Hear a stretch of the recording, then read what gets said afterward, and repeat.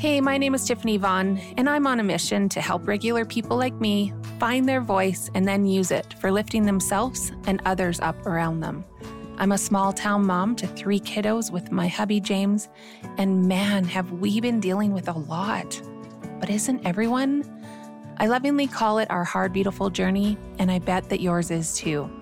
In season 1, I tossed the bricks from my shoulders that were weighing me down. Bricks that represented shame, embarrassment, regret, loss, you name it, I was feeling it. I am now taking those bricks and building up a stronger foundation for myself and our family. I've created this safe space for me and you to open our hearts and our minds and to use our voices to help others know they are not alone in their struggles. Mental health, marriage and divorce, infertility, parenting, and some soul journey work are all topics that we discuss here. Let's be real for a minute. Life can definitely be hard, but it can also be so dang beautiful. Am I right? So pull up a cozy seat, grab your beverage of choice, and join me as I help others talk about their hard, beautiful journey. I know they will inspire you as much as they inspire me. So let's get started. Hello and welcome to Hard, Beautiful Journey. As always, I am so grateful that you are taking your valuable time to listen to my podcast. My guest today is someone who blew my mind at many points in this interview, and I look forward to you hearing those moments. Jason Matthews is here to talk about 2 topics. The first part of our discussion is around men and women and how we interact with each other and our peers. Jason and I discuss a few areas such as distrust and competition of needs. The second part of our discussion is around human design and what that means, and then we get into a discussion about some of the results of my human design reading that I had with him earlier this year. It is absolutely fascinating, some of the things that he told me. So let's get to it. Here is my interview with Jason. Hello, Jason. How are you doing? I'm awesome, Tiffany. How are you? I am really good. I'm really excited to have you here today on my podcast because we're going to talk about men and women and how absolutely different we are. Mm-hmm. Right? Yeah, it's funny because we're different and yet we're not, because while we express certain things differently, it's still the same expression, if that makes sense. I'll be able to talk about that more as we continue on. But yes, the way that we interact is different, but in the most harmonious way possible. Perfect. Excellent. All right. Before we get into all that good stuff, let's hear a little bit about you. Okay. So my name is Jason Matthews, and I have spent the last 20 years studying about human behavior, human interaction, emotional trauma, and the different ways that men and women interact with themselves, with each other, and their peers. And what I found is that there is a distinct difference how men want to be not only appreciated, but how they want to be recognized versus how women want to be recognized. And it all comes down to the way that they see themselves and they see others, the way that they want to interact with other people. Mm-hmm. And the way that they have been conditioned to, and the way that they just do out of biology. And what I've found is that especially in today's current society, there is a severe lack of the ability for men and women to express themselves properly because of the one thing that they're not allowing themselves to do, which is feel compassion. Mm-hmm. And compassion is the desire to be seen as friendly, as approachable, and as trustworthy. And both men and women want to do this, but for men, it's well known that men, for whatever reason, have been taught that having those kinds of expressions makes them look weak. It's emotional, so it doesn't serve them. And the only way that men can really be seen as men is to be powerful, is to show how competent they are. And competence is the ability to be seen as capable, as reliable, and as powerful. The unfortunate thing is when men decide to just be seen as competent, they are alienating themselves from others. And the more competent they try to be seen in order to gain the approval of others, the less trusted they are. And it comes down to a point where they get labeled as being either narcissistic or having toxic masculinity, being selfish or self-centered, or even being egotistical. Mm-hmm. And it's through just the desire to do, the desire to act, be action-oriented, which is really what competence is.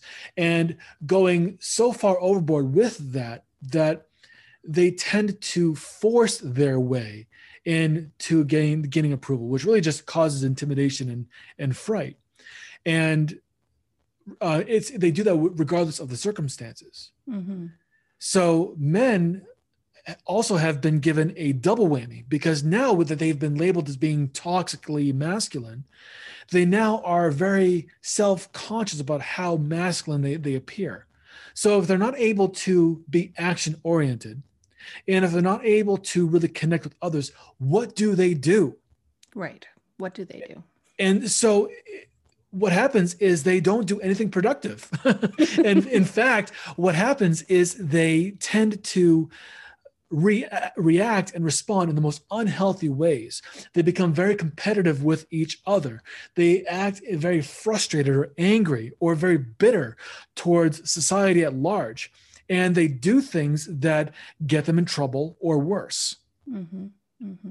So now when we look at women who are naturally predisposed to being compassionate, and we take away that ability to be compassionate, or that we take away the belief that it is good to be compassionate. We remove that. What we've done is we have now wiped out a huge thing that makes women who they are. Mm-hmm. Women love to develop. They love to nurture. They're built that way.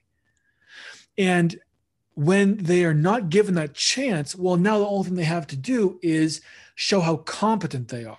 And yes, women are able to be competent. They are able to show that they are capable, reliable, and powerful. But they do that by showing how they can develop others, how they can really be that source of comfort, so that they give permission to those who naturally do that ability to do. Mm-hmm. And if they aren't doing that, then what they're doing is they are feeding into toxic competence. They are representing the worst part of what it means to be powerful, because now they are using that competence as their sole motivator. It's like, I'm better than you kind of thing. Yeah. Where they start bringing down their male counterparts. Yeah. Which goes against the female the female instinct. Right. They're not there to break people down. They're there to build people up. But if they aren't able to build people up, they're very good at breaking people down. Mm-hmm. And it's because they aren't given that opportunity to show how they can develop. Yeah. I've actually, in the last year and a half, I've been in a few different business groups with men and women. And I can see that women in general do want to still help other people, like they want to be the ones that reach out and help someone else more than the men in the group. Is that just me misinterpreting it, or is that like actually happening? That's actually happening. That's a biological instinct. And it's because women naturally develop. It has to do with the way that hormones are distributed, really. I mean, women have estrogen and progesterone. Men have testosterone. Mm-hmm. Estrogen is the hormone for developing. It's the hormone for nurturing. So yes, they're going to reach out and they're going to want to cultivate those, especially if they see someone who has potential to do great and they're not living up to that potential. They have the desire to reach out and say, I want to help you. Yeah. And you can be much better. You can do much better than what you're doing. And here's how. Yeah. that makes them, when they're able to sing that song, they become the most influential version of themselves, the best version of themselves, the most powerful leaders that they can be. Is that why they tend to be really good coaches? Yes, it is one of the many reasons why. It's because they have that natural sense of wanting to develop, and also why they're great educators. Because if you look at the root word of educate, it's educe, which means to draw out. So they're able to draw out of someone the thing that makes them great. They see that just naturally. And they're like, I see your greatness and you are not living up to your full potential, but here's how you can.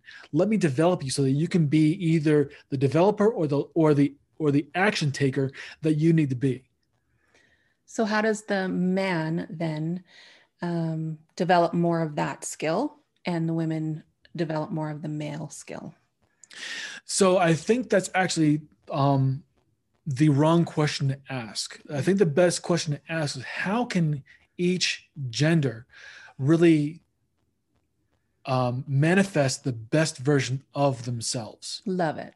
Yeah, love that. Because with men, they need to be given permission to say, there's nothing wrong with you. You have a great ability to act. That's what you're supposed to do. So do something. Get it done. That's what you're supposed to do. Get it done. And with the men, their sole purpose is to act. And the action of acting makes it possible for them to create something that allows women to, or that feminine energy to really express itself fully. There's a great metaphor for this. It's the clay. If you have a clay pot, the clay pot has firm walls, and those firm walls allow for a space to be present, but those firm walls do not define that space. The thing that defines that space is what is put into it. Right. So the masculine energy is that clay pot. It is that structure that allows that feminine energy to express itself in the best way possible. So you've got this dance that happens where the man becomes the container that the woman is able to express herself, and she, in expressing herself, makes him a stronger container. And him being a stronger container allows her to express herself even more fully. So what is happening then with that dynamic in, say, a work setting where they aren't dancing? Right. So normally this is probably the best place to talk about what is known as the competition of needs. Yes. This is where both people are saying, I need. And they're doing a lot of talking or shouting, either figuratively or literally, and neither side are listening. So now all that's happening is competition. And this is really where compassion is lost, because in being able to identify a person's strengths, all they see is this is the job that needs to get done. Right. They focus on what's external, on what they need to compete against or compete with or compete against each other for, to attain a certain goal, rather than saying, this is what I have to offer. I want to know what you have to offer and how we can work together to accomplish that goal. And it has to do with the fact that we live in a society that is rewarded on what we have done, on what we have accomplished, combined with the belief that, you're very well versed in the lumber industry. A very much male-dominated industry, which my wife is also a part of. And in that industry, it's believed that men are more capable than women are. Whether that's true or not is irrelevant, but because the belief is there. Right. And because that belief is there, it's going to change the way that a man is going to interact with a woman in that space. And it's going to change the dynamic that a woman has with the male counterpart. So she is going to do her best to compete with him for getting the job done. If she's smart about it, she's going to recognize what her talents are so that she can get it done in her own way. and provide the exact same level of service or result that the man would, being able to do what he does naturally. Mm-hmm. But if the woman decides that she is going to compete in the man's arena where he is naturally dominant, men are action oriented, women are action minded. Mm-hmm. Women are development oriented, men are development minded. The difference is that what you are oriented towards is what you're going to excel at without thinking about it. Right. So with a man, he's going to act just because he can act. Mm-hmm. With a woman, she's going to act because she feels that she has to. And she has to put forth that mental effort, which means that she's already behind the eight ball, unfortunately, in trying to compete with someone who naturally excels in doing the act of action. Does that make sense? Mm-hmm. Yeah. Yeah, it does. And I can see that in the example that you gave, for sure. So how does the competition of needs, how does that destroy relationships? Oh, that's a great question. It destroys relationships because when both sides of the equation believe that they are entitled to have their needs met first, Mm-hmm. there is no listening. It is just, you're going to do what I want. And that just creates absolute frustration. Are you on Clubhouse? Yes. Yeah. Okay. So I was in a Clubhouse room and it was talking about this exact thing. And someone had said that women want to be heard while men want to be recognized for their accomplishments. And that's not untrue. It's not the full story. It's not untrue. Mm-hmm. And then she went on to say that it's a diametrically being opposed that creates the problem. And that's not true. The problem is that they're focusing on what they want to be appreciated for, mm-hmm. what they want to be recognized for. Mm-hmm. rather than asking the question, what is important? What is the most important thing first, so that the second thing can get done as well. Right. And but how do you determine that if you both think that your needs are more important? Right. So this goes back to the action-oriented versus development-oriented. A development-oriented person is going to have a strong desire to listen first. And just the act of listening can sometimes satisfy that need. Mm-hmm. Because the person who is saying I need feels like they are being appreciated. They are being listened to. And because they are being listened to, they reciprocate by wanting to find out what the other person needs as well. Mm-hmm. So instead of competing, what you're doing is you are igniting the act of reciprocity, where after you, like, for instance, let's say that hypothetically, you and I are in a situation where we are in a competition of needs. We both need something. Mm-hmm.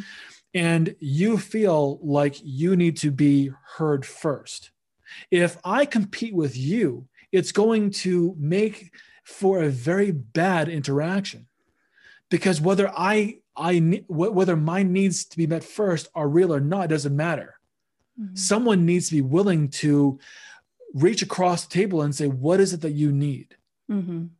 It doesn't matter who, but the one who really is the one who's most aware of that dynamic that has the responsibility. Mm-hmm. Mm-hmm. So if I realize that you have a need and I can help in some way satisfy that need, and I'm aware that that dynamic exists, it's my job. It becomes my responsibility to say, what is it that you need? And then to listen to you, regardless of whether I can fulfill that need or not. The act of listening to you is going to make you feel appreciated. Absolutely. It's going to make you feel like you are important, that you have a voice. Mm-hmm. And because of that, you are going to naturally want to listen to what my needs are, just mm-hmm. for the fact that I listened to you first. And this applies to romantic relationships, business relationships, friendships, even people who are in a mastermind who are working towards a common goal. Yep. You hit something on the head there with a situation with James and I, and I've talked about it on the podcast before, so it's no surprise, but just when I am wanting to talk to him and I'm listening to him and his, his stuff about work, and like I'm asking questions and I'm engaging, right? But if the reciprocity isn't there, it automatically shuts down the want or the need to talk about more stuff. And Right. I just feel like he's not understanding my needs, right? Like there's a competition there of understanding each other's needs. And this is where it gets a little bit deeper, because the example that I gave is very superficial. It's very basic. Mm-hmm. What I didn't cover was that the needs that we have are purely emotional. Yes. Has nothing to do with the information. It has to do with the feeling. And Absolutely. so it's our feelings that need to be heard. Yeah. So if you're talking with James and he's relating to your day and he's just kind of rambling off stuff, but he doesn't reciprocate, that should be a clue that what you've listened to or what he has shared isn't really what he needs to be heard on. Mm-hmm. And more than likely, he isn't sharing it because he doesn't know if it's safe to share what that need or not. Right. Yeah. And so my job is to make him feel safe. Right. In order to want to share that information with me, or and that feeling, that emotion with me. Exactly. And safety is defined as not only being free of danger, but having opportunities for genuine support.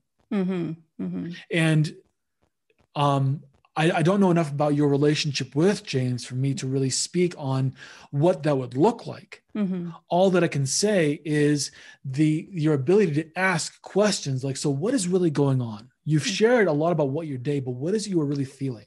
Mm-hmm. How do you really feel about that situation? Right. Mm-hmm. Questions that start with what or how. Mm-hmm. Like, how is it how is your day today is a great opener, but then saying, so how did that affect you? Right. How did that make you feel? Right. That might be a little bit too deep, cliche, yeah, a little bit too Freudian. Yeah. But just saying, so how did that affect you? I love that. Because when someone gets that question, so how did that affect you? Mm-hmm. They want to respond to that. Well, it made me feel, or I took it as, or I saw it as, or however else they interpret their reality. They're going to respond in that way, and they're going to share even more. And just the act of doing that one simple thing out of the three necessary things for effective communication is so huge. So a lot of the information I get about this is from Chris Voss from the Black Swan Group.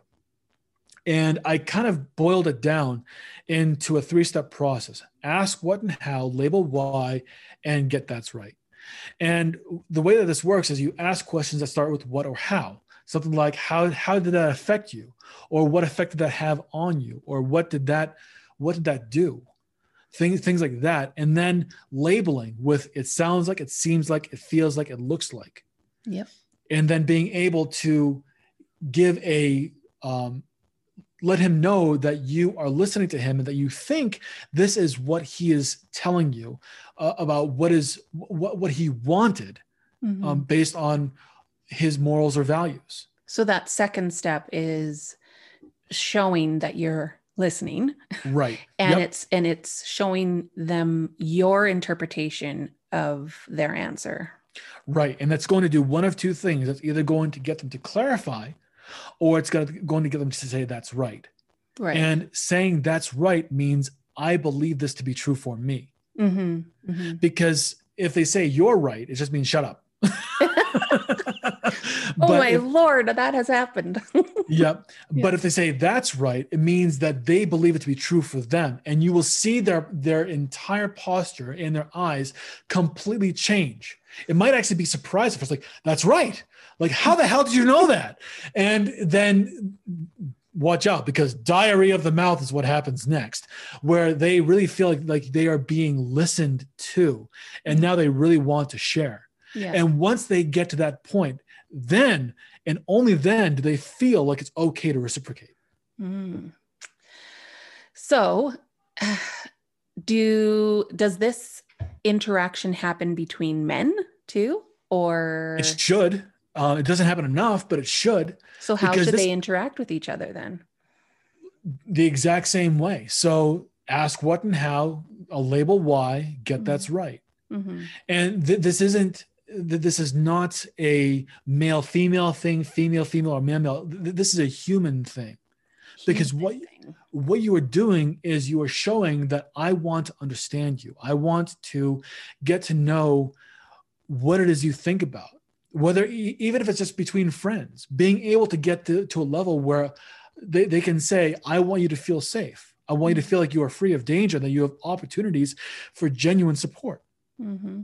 And by having a person's counterpart, whether it be a man with a peer, or a man with another woman, a woman with a peer, or whatever, it's going to let that person know that they are supported, that they aren't alone, that they belong.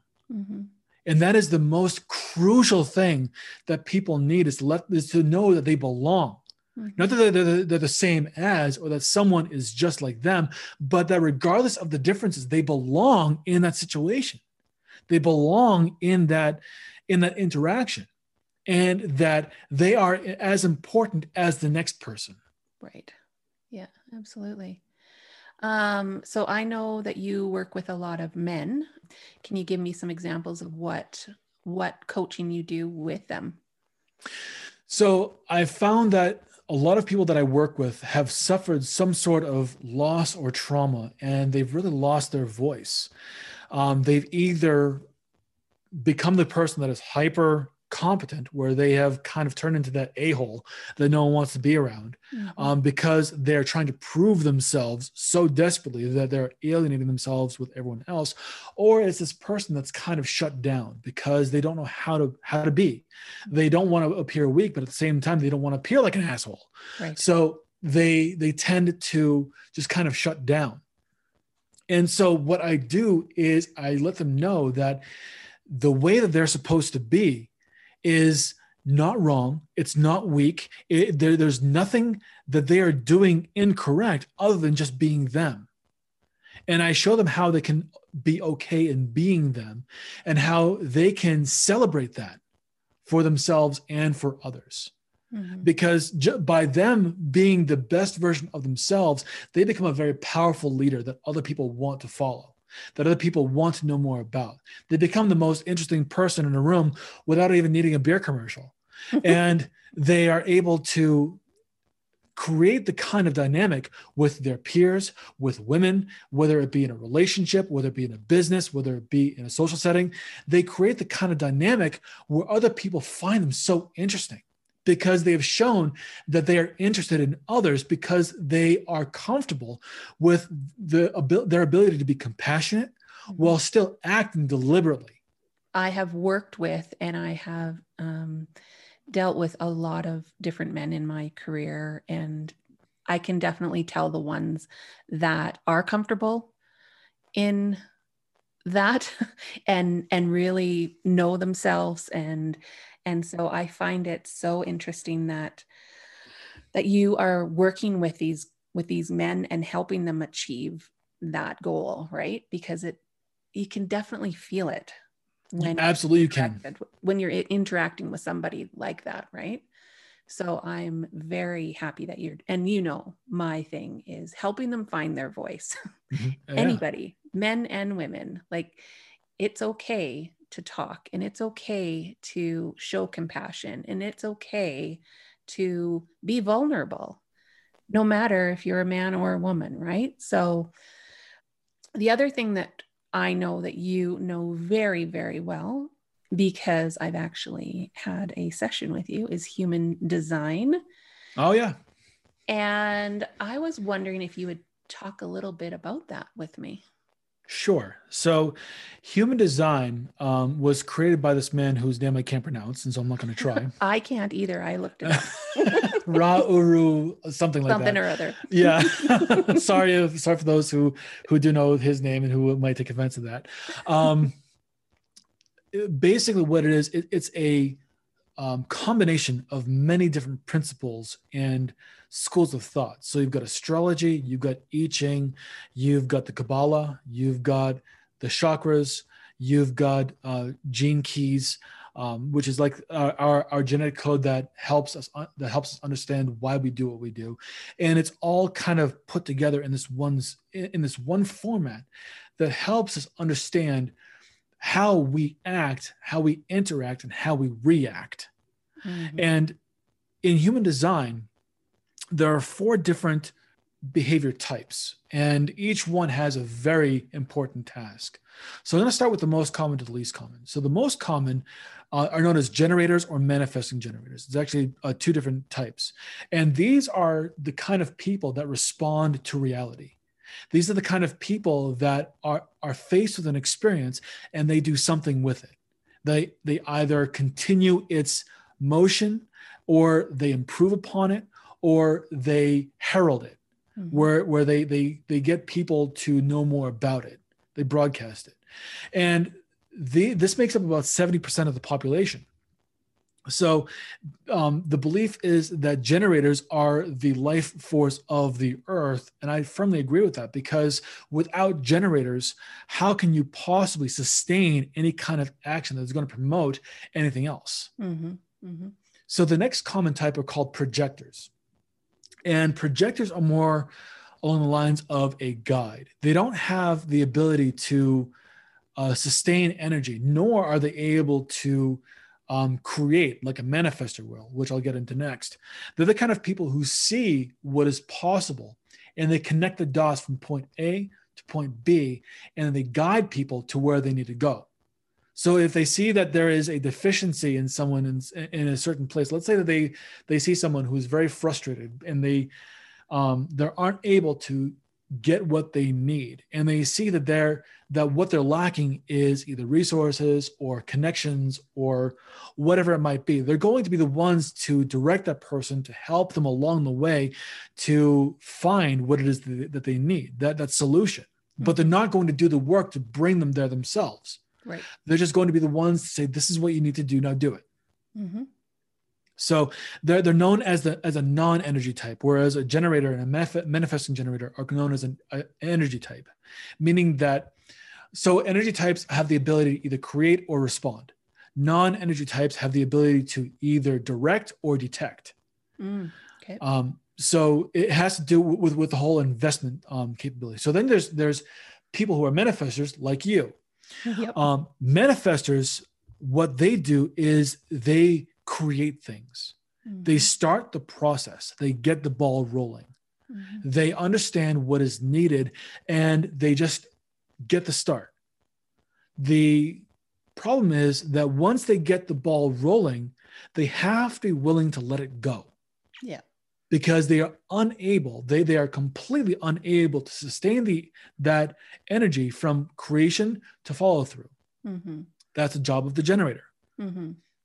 The best possible interaction or the best possible marriage would be to have a manifestor with a generator, because the manifestor is going to say, I have this thing that I want to create that is going to solve a problem. Here you go. Generator says, great, I'm going to work with this and I'm going to make it better, and I'm going to showcase it, and I'm going to make sure everyone knows about it, and I'm going to make sure that it goes until the end of time. Yep. And then the projector is going to say, okay, well, in order to do that, this is what you need to do. This is the way that you're going to actually go ahead and make that happen. Yeah. And then you've got the 4th type, which is the reflector. The manifestor makes up about 8 or 9% of the population. Okay. And the projector makes up about 21 to 23% of the population. Okay. Math isn't an exact science. Yeah. And then you've got the reflector. Reflectors make up at most 1% of the population. 1%. They're the least common. The only one that I could find that anyone would ever know about is Sandra Bullock. Really? Yeah, she is a reflector.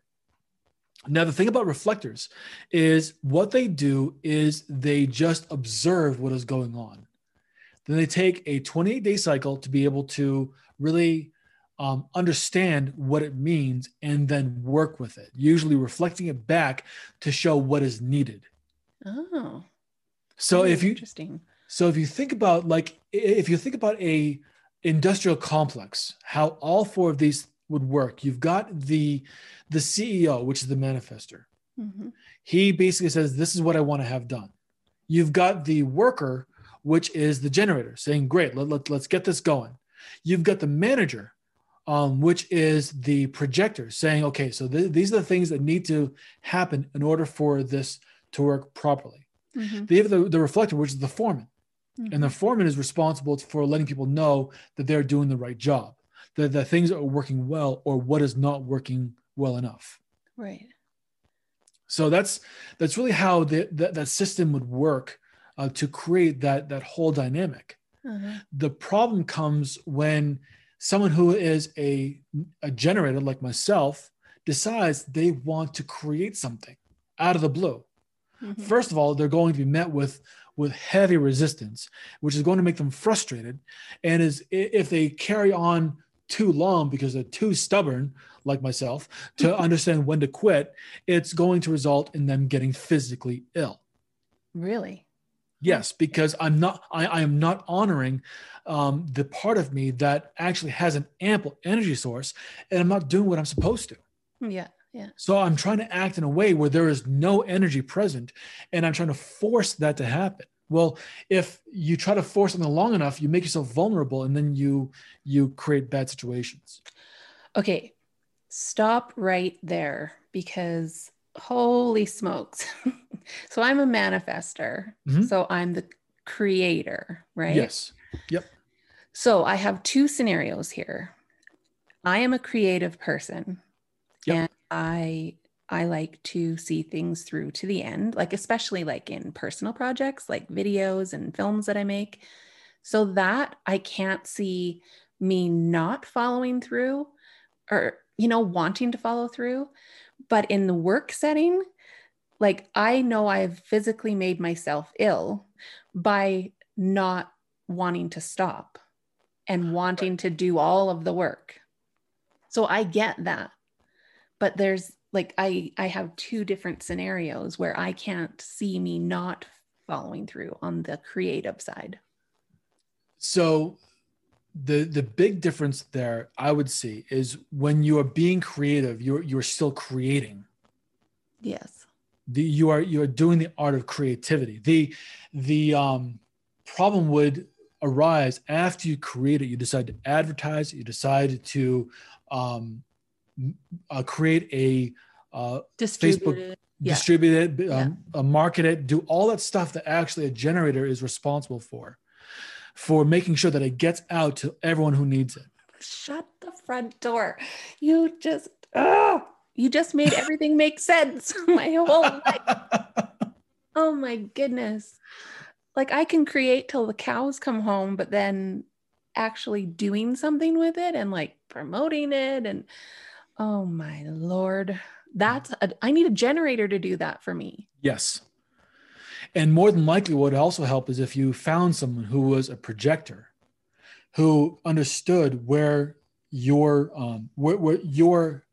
supply ended mm-hmm.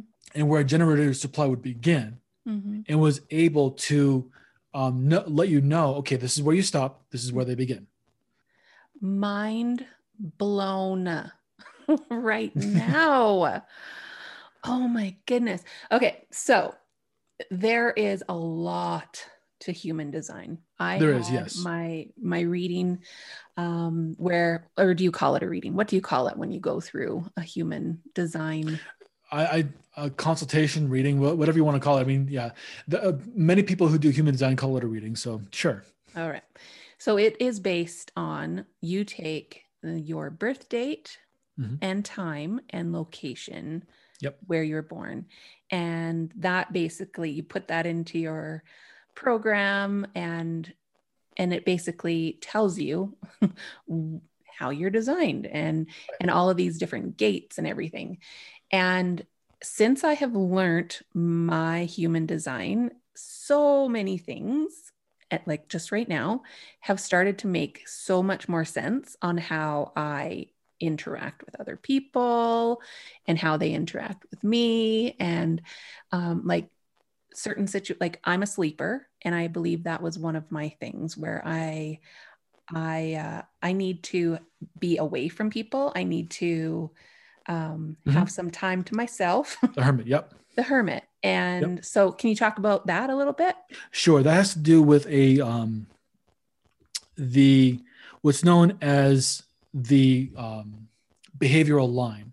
So I think there are like either 12 or 16 behavioral lines, and each one corresponds to a certain trait. And there's always two lines that a person has. So your lines are 2 and 4. So the 2 line is the hermit. And the hermit is someone who by nature needs to be alone in order to process emotion, in order to process information, in order to be able to make sense of their reality. Mm-hmm. There is someone that needs to be outside of the influence of others in order to be able to decompress. Yes. Now, that doesn't mean that you don't like people. It just means that you can only tolerate them for a certain amount of time. Some people would call these people introverts. That is me. Yep. So with that, it's only certain circumstances where that hermit state actually flips around and becomes more of an outgoing person rather than ingoing person. And that's only when there's this belief that they have value to share. Mm-hmm. And when they believe that they have something that people believe they have something of value to share, they're willing to share that. Again, only for a limited amount of time, while supplies last, until they have to go back and decompress and purge whatever emotions they took on. So yes, I completely understand that, because normally I am an introvert through and through, but this podcast, for example, is where I know that it's adding value to some people's lives. So I will step out of my introvert nature in order to do this work, right? But when I'm done with an interview, like I have to like decompress and like recalibrate or something, right? Like, because it takes a lot out of me to go against my natural tendencies. Right. So here's the kicker, because I said that everyone has 2 lines. Your first line is a hermit. Your second line is number 4, which is opportunist. Mm-hmm. And this means that the experiences that you have, the people that you surround yourself with, the environment that you are in, are going to provide opportunities, and you are very keen to see those opportunities and to capitalize on them. Mm-hmm. And some people see this as being kind of a contradiction, because where your hermit side wants to be isolated, the opportunistic side of you wants to capitalize on that opportunity. Mm-hmm. And so as long as you are seeing the opportunities, you're able to do that with reckless abandon. Doesn't matter. You could have like opportunities for days, and you'd be able to just continually go after them without losing, without feeling drained. Mm-hmm. Because there's no emotional investment for you. It's more of a curiosity. It's more of a how can this add value, or how can I add value to this? How can this make things happen? So you mentioned this podcast.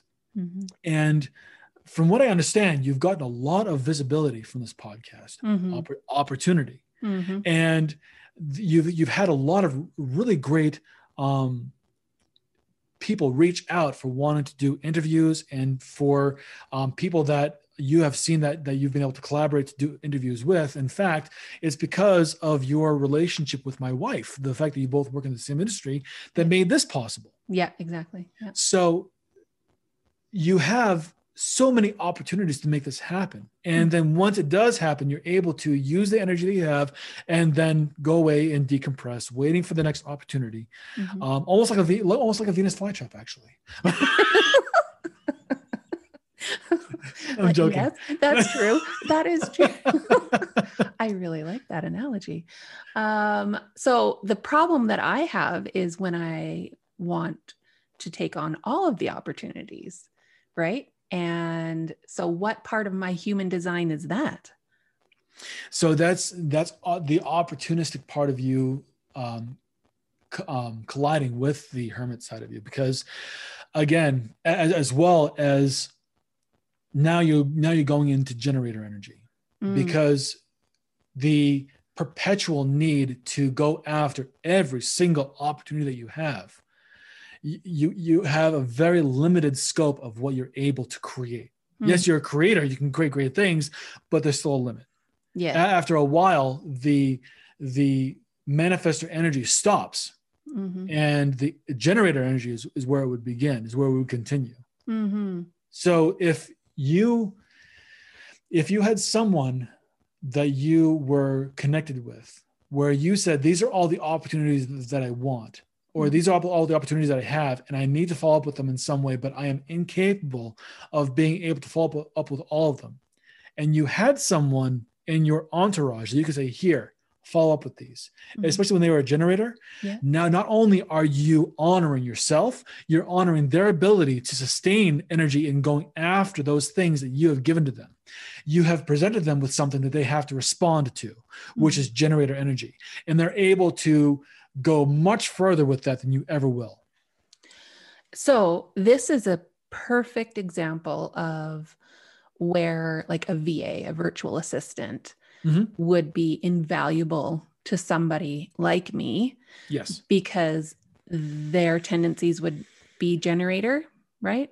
Yes, because VA by nature responds to what the person they're working for needs. I need this. Okay, I'll go do that.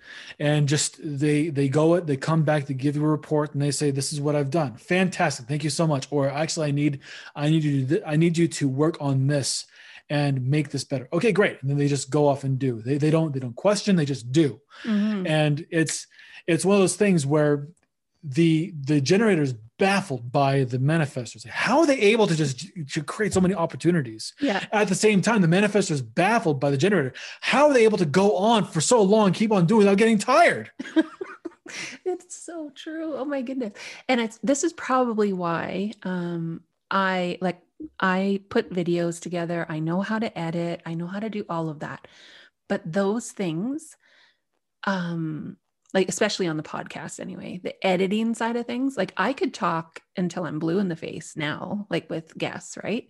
But the after work, like getting it out, marketing it, all like this is all making so much sense. My Lord. Okay. So now what is the answer? The answer is Tiffany needs to hire somebody else to do the stuff after I'm done talking, right? Is that what you're saying? Yep. So basically someone who excels in doing the editing, the splicing together, as well as putting the show notes together, putting it onto the platforms that you want, and just doing that as a gig for you. Yeah. Yeah. Makes so much sense. So I highly, highly, highly, highly recommend that people look, if you haven't heard of human design or looked into it, I highly recommend contacting Jason and getting answers for their own human design, and it will blow your mind. I can guarantee it. Mind if I blow your mind just a little bit more? Oh, please do. This is so like I could talk for 400 hours about this. So this is something that I actually use when I am helping a person really understand who they are, whether it be a man or a woman, regardless of their circumstance. When I am talking to them, helping them create the kind of relationships that are going to help them get to their goals, find out what it is that they need, I use human design because it helps a person understand where they are at their strongest and what they need to, who they need to connect with in order to show up the things that they are more deficient in. It also helps in understanding what creates tension and what actually helps to release tension. So for instance, Tiffany, your non-self, the thing that you experience when you are not being true to yourself is anger. However, when you are true to yourself and you are paying attention to the parts of you that need to be paid attention to and only paying attention to those, you are in a sense of peace. You feel like all is right with the world and nothing can go wrong. It's like you just took you just laid back at the end of the day and say, this is a good day. Yeah. And it was all is right with the world. And God said, that's good. And it's this, just that kind of dynamic that manifestors have. With a generator like myself, if I do something that does not honor me, I feel intense frustration. And I act angry, but really it's a sense of frustration that I'm experiencing. However, when I feel like I am honoring myself and that I'm being honored for who I am, I feel an intense sense of satisfaction. Mm-hmm. So by understanding how a person is able to be themselves and what the indicators are when they're not is a huge bonus to be able to really deal with the tension created between themselves and another person, because they can pay attention to the thing that they can control, which is their thoughts, their feelings, their beliefs, and their actions. Mm-hmm. And only that. Mm-hmm. And then they can allow that other person to be who they need to be. And believe it or not, when you are true to yourself, it inspires a person to be true to themselves as well, just because you're modeling the fact that you are in your best state, whether it be satisfaction, whether it be peace, whether it be success, or whether it be surprise and delight. Mm-hmm. It just, when you have that feeling of being at your best, people notice. And they ask the question, how can I be at my best? Yeah. And they emulate that to the best of their ability. And I have seen that with myself over the last year is just being true to myself and really recognizing who I am. Is I've heard from a lot of people, like, how can I do the same thing? Right. So mm-hmm. I absolutely agree with that. This would be so invaluable for not just relationships, but businesses. Absolutely. And knowing what kind of employees that you have and where, like, what they are. Like, if they are generators, put them in generator roles, or mm-hmm. make sure that that's, the skill set that, or the area of the company that they're in, so that you can get more accomplished, right? And that there is less frustration between the employees. Absolutely. Because when you are in the role that you're supposed to be in and not the role that you feel you should be in, mm-hmm. that's when you feel you are at your best. The moment that you let your ego decide, this is where I should be, mm-hmm. that is when you stop honoring yourself. And that's when people run into trouble. Okay. So now, my story. I went to school for accounting for 10 extremely excruciating, painful, awful long years. Yeah. And I knew I shouldn't be doing it. So what does that mean in my human design? What was not working there for me? Oh, the fact that you're going into accounting. you were doing a generator's job. Right. And so that's why I was so effing miserable all of those years. Yes, because you were learning how to respond to numbers. You were learning how to respond to the information that was being given to you instead of creating information. Instead of creating things. Really? Yes. So an accountant, all they do is they respond. Mm-hmm. They take what is given to them and they turn it into a profit and loss statement. They say, this is how much you've earned, this is how much you owe, and this is how much you've spent. Mm-hmm. And that's what generators do. That's what they're supposed to do. Whereas a manifester, they're more of the kind of person who would, if they were in any kind of role similar to that, they'd be the kind of person who informs the accountant of what needs to be done. This is the kind of thing that you should be looking for. These are the kinds of irregularities. Any kind of director or any kind of person in a managerial role is great for as a manifester. Mm-hmm. There are some generators who excel in managerial roles as well, but usually it's the person that is creating the ideas, that is informing people of what they need to do, or is informing others of what needs to be done before it gets done. Mm-hmm. That a manifestor really excels at. Me not being a manifestor, it's a little bit difficult for me to really talk about what manifestors do. I mean, one of the best examples would be Steve Jobs. Mm-hmm. because he had an idea of one, how to create how to create a community that was surrounding a device, Yep. and how that device created a culture. Yeah. If that isn't creating, I don't know what is. Absolutely. He wasn't necessarily focused on the product itself. It was the community and the how it made people feel. Right. So the thing with manifestors is that most people don't understand them because they are conceptualizing something that has either never been done before or has an idea that is so outlandish that how could it possibly work? Mm-hmm. But at the same time, they know what needs to be done. So they say, shut up and just do what I tell you.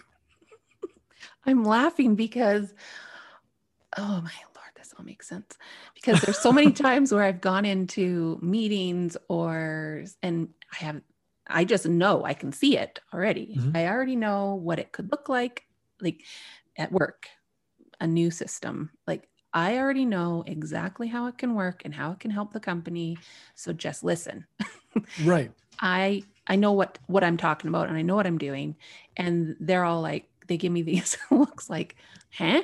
What do you mean? Huh?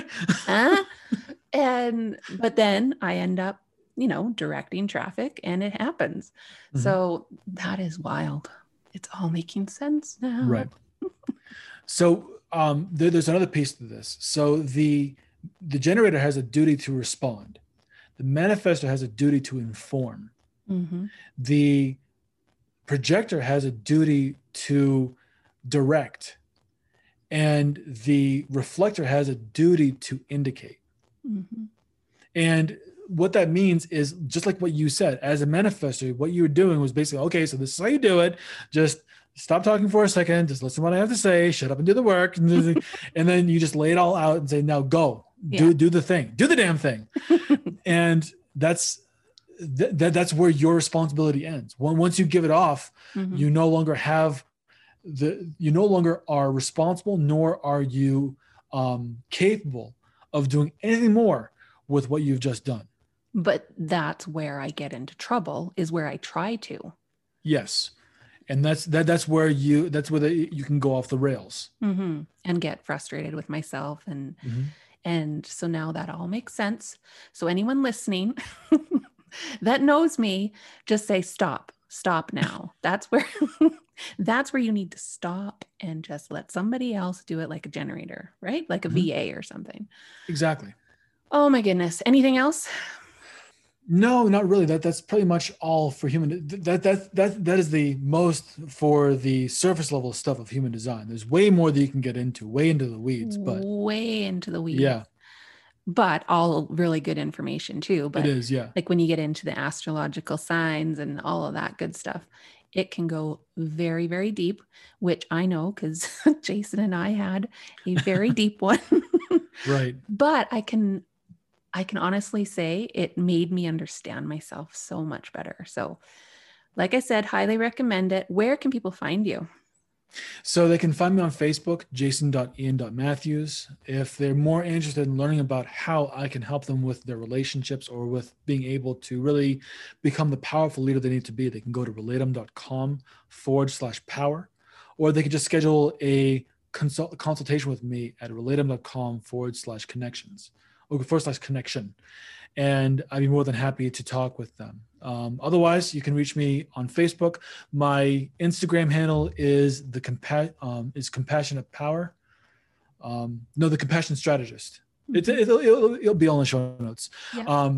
So you can reach me either on Instagram or Facebook, and I'd love to be able to connect with you, and find out how I can help you. Mm-hmm. Yeah, absolutely. All of that information will be in the show notes. And I am just so grateful that you were here today to talk about this, because it's so valuable to help people understand each other. And as soon as we start to understand ourselves, first of all, it helps us understand other people. And I know for a fact that the more that I look into this stuff and learn about this, the more compassion that I am developing. Yeah, because you begin to forgive yourself more for any negative or limiting thoughts, feelings, and beliefs that you created for yourself based on your lack of understanding. Yeah, for sure. So today I am grateful for, I'm just going to say it, human design. And that is actually a thing, because, and you pointing out that I just need to like stop at certain points, because I'm going to be a much happier person with this information. What are you grateful for today? I am grateful for being able to have the kind of connections that I have, especially right here, right now with you, being able to have these connections with you, develop the relationship that we have over the past couple of months, and just really getting to know you more. And I love getting to know people. So I guess the thing that I'm most grateful for is my ability to connect with other people and get to know them on a more intimate level, and be able to really appreciate them for who they are and the marvelous human beings that they are. Absolutely. And on that note, thank you very, very much for being here today. And I have a feeling that you're going to be back, because there's going to be some people that are going to want to know more about human design. And that includes me. And maybe one day we will go in deeper on my human design. Okay. Sounds like a plan. Help people understand it even more. So thank you again for your time. Thank you so much for having me. Jason, thank you again so much for being on my podcast and sharing this incredible information with me and my listeners. I'm not kidding, people. Do yourself a favor and find out your human design makeup. It will help you understand yourself so much better. And if you do it for other people you know and love, it will help you understand them as well. And don't you agree? Wouldn't the world be a better place if we understood each other just a little bit better? I sure think so. Check out my website podcast page for the show notes on this episode. That is where you will find all of the information to contact Jason and work with him. Highly, highly, highly recommend hanging out with Jay for an hour. I can guarantee you'll laugh more than once and walk away blown away. Just a reminder, my website is now up and has absolutely everything related to this podcast on it, as well as my coaching business and personal blog. One of my favorite spots on my podcast page, hands down, are the reviews, because they make my heart burst every time I see them. Because any podcaster will tell you that reviews are what keep us going. If you would like to leave me a review, I have a spot on my podcast page on my website that walks you through how to do that. So please be sure and check that out. Next up on the podcast is the last episode of season 3, and it's also episode number 50. And for this episode, I will be talking about the direction that season 4 will be taking, and I can't wait to share what that is. I have some amazing guests already lined up for season 4 that you are not going to want to miss hearing from. Also, next episode, I will talk in more detail about the coaching services that I will have available starting in September. Please be sure and tune in and send me a DM if you have any questions you'd like answered in this episode. Once again, I am super grateful that you were here today, and until next time, please be kind and stay well. Bye-bye.